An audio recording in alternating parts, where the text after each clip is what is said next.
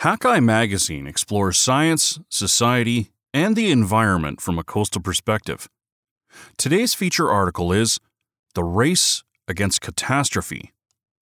In Arctic waters, researchers are scrambling to record baseline environmental data, while communities brace for the inevitable shipping disasters. Written by Kathleen O'Grady and narrated by Adam Dubow.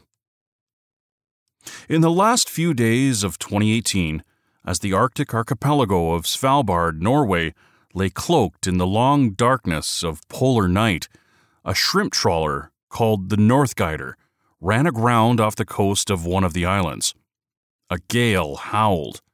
The engine room flooded with seawater. Our Norwegian Coast Guard helicopter managed to quickly rescue the crew. The ship, though, remained behind, along with the 300,000 liters of diesel oil stored in its fuel tanks. An oil spill in the surrounding Nordøst Svalbard Nature Reserve, home to walruses, polar bears, and a wealth of seabirds, seemed all but certain. Until relatively recently, the Northguider may not have even been in the area. But thanks to the climate crisis, temperatures in the Arctic are on the rise and the region's sea ice is on the decline. New opportunities are opening up for fishing, research, pleasure, transport, mining, and the oil and gas industry expansion. Traffic in the Arctic has ramped up accordingly, with the number of ships off Greenland's coast, as well as the northern coasts of Alaska, Canada, Scandinavia, and Russia, increasing by 25% between 2013 and 2019, and the actual distance traveled jumping 75% over the same period. Fishing vessels like the Northguider make up the largest share of this Arctic traffic, but cruise ships and other passenger vessels, cargo and container vessels, and tankers carrying oil, gas, and various chemicals are also creeping up in numbers. All of this traffic increases the risk of oil spills, not just because there are more ships, but because the Arctic's environment is still harsh and dangerous. Unpredictable weather and free-floating ice remain, and the changing climate is expected to bring yet higher winds and waves over the coming decades. Moreover, ships that divert from existing routes stray far from well-established help, says Jens Petter Holst Andersen, chair of a working group on emergencies for the Arctic Council, a forum for Arctic states, indigenous communities, and other northern inhabitants. Oil spills, both large disasters and chronic, smaller spills, are the most significant threat to the marine environment from this increase in shipping, the Arctic Council says. Unfortunately, scientists still know very little about the region's marine ecology, and many local communities are ill-equipped to deal with maritime disasters. With ship traffic continuing to rise, nations are scrambling to improve remote responses to spills and accidents, and scientists are racing to collect as much information as they can about the Arctic as it is now, a picture against which to measure and hopefully mitigate inevitable catastrophe. A year before the Northguider incident, researcher Jonan Mariomas from University of the Basque Country, Spain, made a trip to Svalbard to collect mussels. A diver who accompanied him dipped repeatedly into the frigid water to grab bags full of specimens. Mariomas and his team dissected some of the mussels right away, removing their digestive glands and gills and immediately freezing them with liquid nitrogen to preserve key indicators of the mussel's health that can be changed by the stress of transport. For less finicky measurements, like the ratio of flesh to shell, the mussels could be frozen whole. Some of these samples were destined not just for the lab bench, but for long-term storage in an environmental specimen bank, an archive of samples carefully curated to provide a snapshot of an ecosystem at a particular point in time. The humble mussel may not be the first animal to spring to mind when thinking of oil spills, but mussels are important indicators of ecosystem health, says Mariomas. That's because they're highly sensitive, changing physiologically in response to shifts in water oxygen levels, temperature, contaminants, and pathogens. At the same time, they're resistant enough to survive, storing this information in their bodies where scientists can access it later.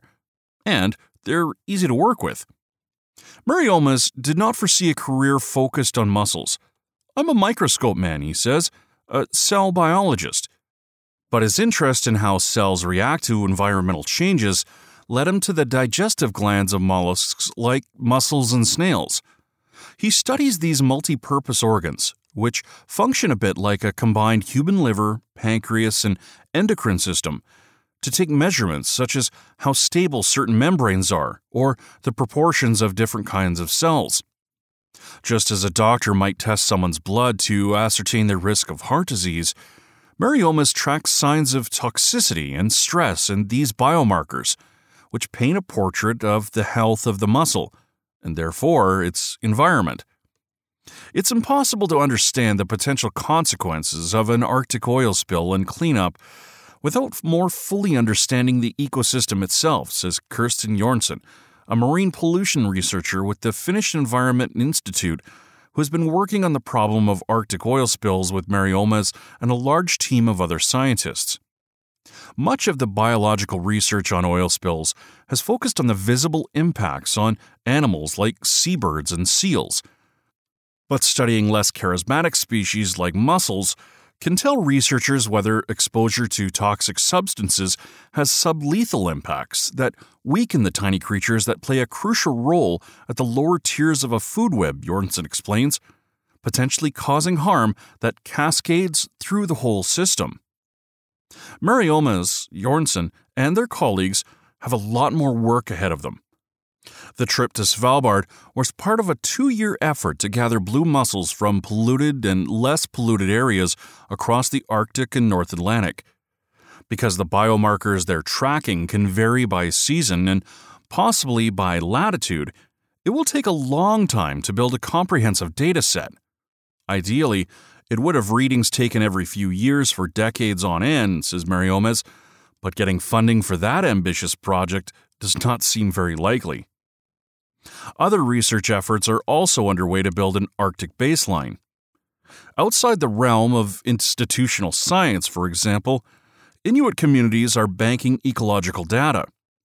Rather than the university credentials often associated with science, Inuit knowledge is based on generations upon generations of information that has been gathered and passed down, says Neil Kikatak, a senior Inuit stewardship manager at Kekatani Inuit Association in Iqaluit, Nunavut. When people are out hunting and fishing, they record the number and location of the animals they catch, like ringed seals in Arctic char. They also note movements, sightings, and signs of other animals. The growing data set not only contributes to scientific understanding for conservation, but could also help communities if they need to claim compensation for lost harvesting income as a result of activities like shipping.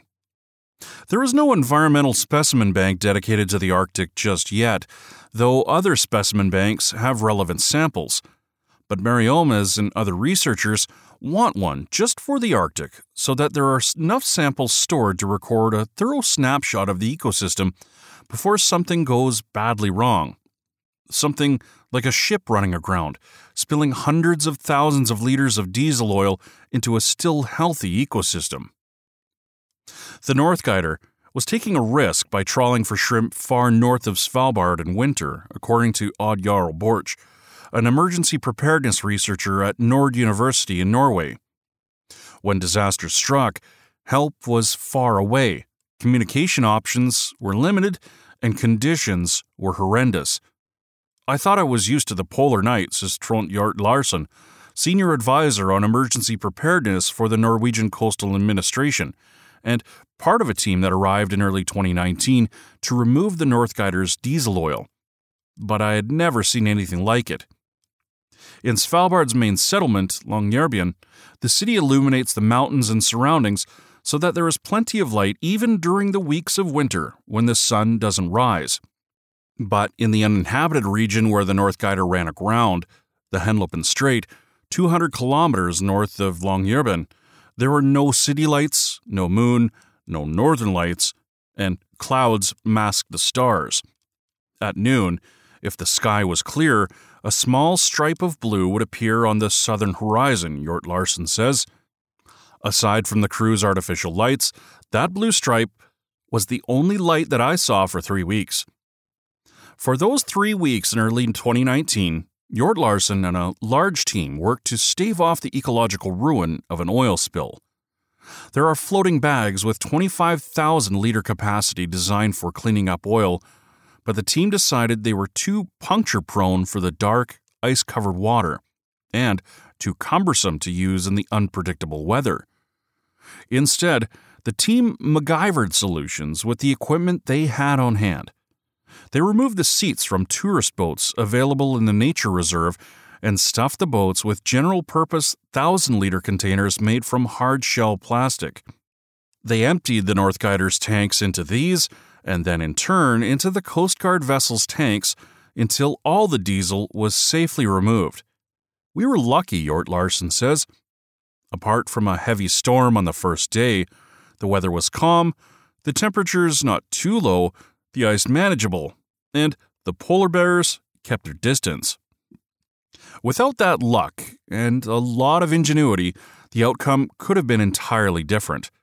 A simulation suggests the fuel from the Northguider could have drifted as far as 40 kilometers down the coast. Although diesel is not as sticky as other oils, it evaporates and disperses more easily. It is one of the most toxic oils for fish and invertebrates. Even under ideal circumstances, cleaning up oil spills is somewhat wishful thinking. Only tiny portions of the oil have been recovered from large spills like Deepwater Horizon, the catastrophic 2010 spill in the Gulf of Mexico. In the Arctic, complications multiply. Because the region is only sparsely populated, oil spills stand a strong chance of being extremely remote, making rapid response difficult. In places where a community can respond quickly, local officials might not have the equipment they need, which means they lose precious time waiting for help from afar. When the Northguider ran aground, nearly a week had passed by the time a crew arrived to assess the wreck. Jort Larsen, based in mainland Norway's Arctic city of Tromsø, had to fly to Longyearbyen and then join the Coast Guard vessel Svalbard for the 24-hour journey up to the Northguider. And other crew members came from even farther afield, including the Netherlands, where the company that the Northguider's owner hired to advise on salvaging the wreck has its base. Unlike in warmer climates, oil in the Arctic can get encapsulated within or trapped underneath ice or absorbed into snow. Work is underway to develop oil spill cleanup methods that are suitable for the Arctic, but options are still limited. Sea ice can make it impossible to use existing equipment meant to clean oil from the surface of the water, or to deploy floating containment booms, which act as barriers to stop spills from spreading.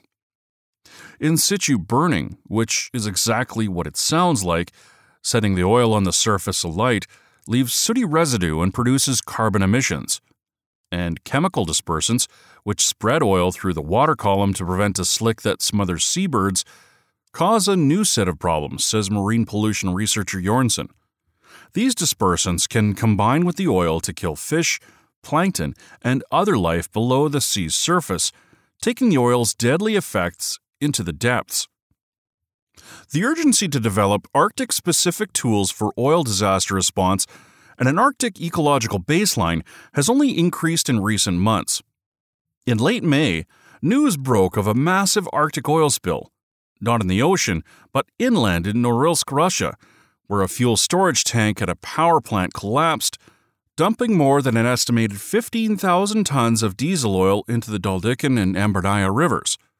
Floating river ice broke the booms that officials used to try to hold the oil back from the large freshwater Lake Pyazino, with dire consequences for both the lake's ecology and the animals, including humans that depend on it for water. Shortly afterward, a scorching heat wave blasted through Siberia, with temperatures soaring past previous record highs, in one case hitting 25 degrees Celsius at a time of year when daytime temperatures are usually 0 degrees Celsius. And each summer, Arctic sea ice recedes a little more. September 2020 had the second least coverage since record-keeping began, outstripped only by 2012. As the Arctic opens up and the surrounding nations scramble for the region's newly available mineral and oil resources, the Arctic Council has strengthened cooperation between its member states to cope with the climbing environmental risk. Member countries are building capacity to deal with oil spills by augmenting their stores of equipment, like dispersant equipment for helicopters and stronger booms that can handle ice, equipping people in remote Arctic communities to work as early responders until reinforcements arrive, and running training exercises to simulate actual oil spills. When I speak to Jort Larsen over a video call, he's about to leave for one of these exercises in Svalbard. The Norwegian Coast Guard has already made some adjustments based on lessons learned from the Northguider incident, most importantly to its remote communication networks. With powerful new digital radios on board the Svalbard Coast Guard vessel and a new, higher-coverage satellite communication system. But there are still challenges with coverage and power supply for these improvements. Later, Jort Larsen sends me photos of the training exercise.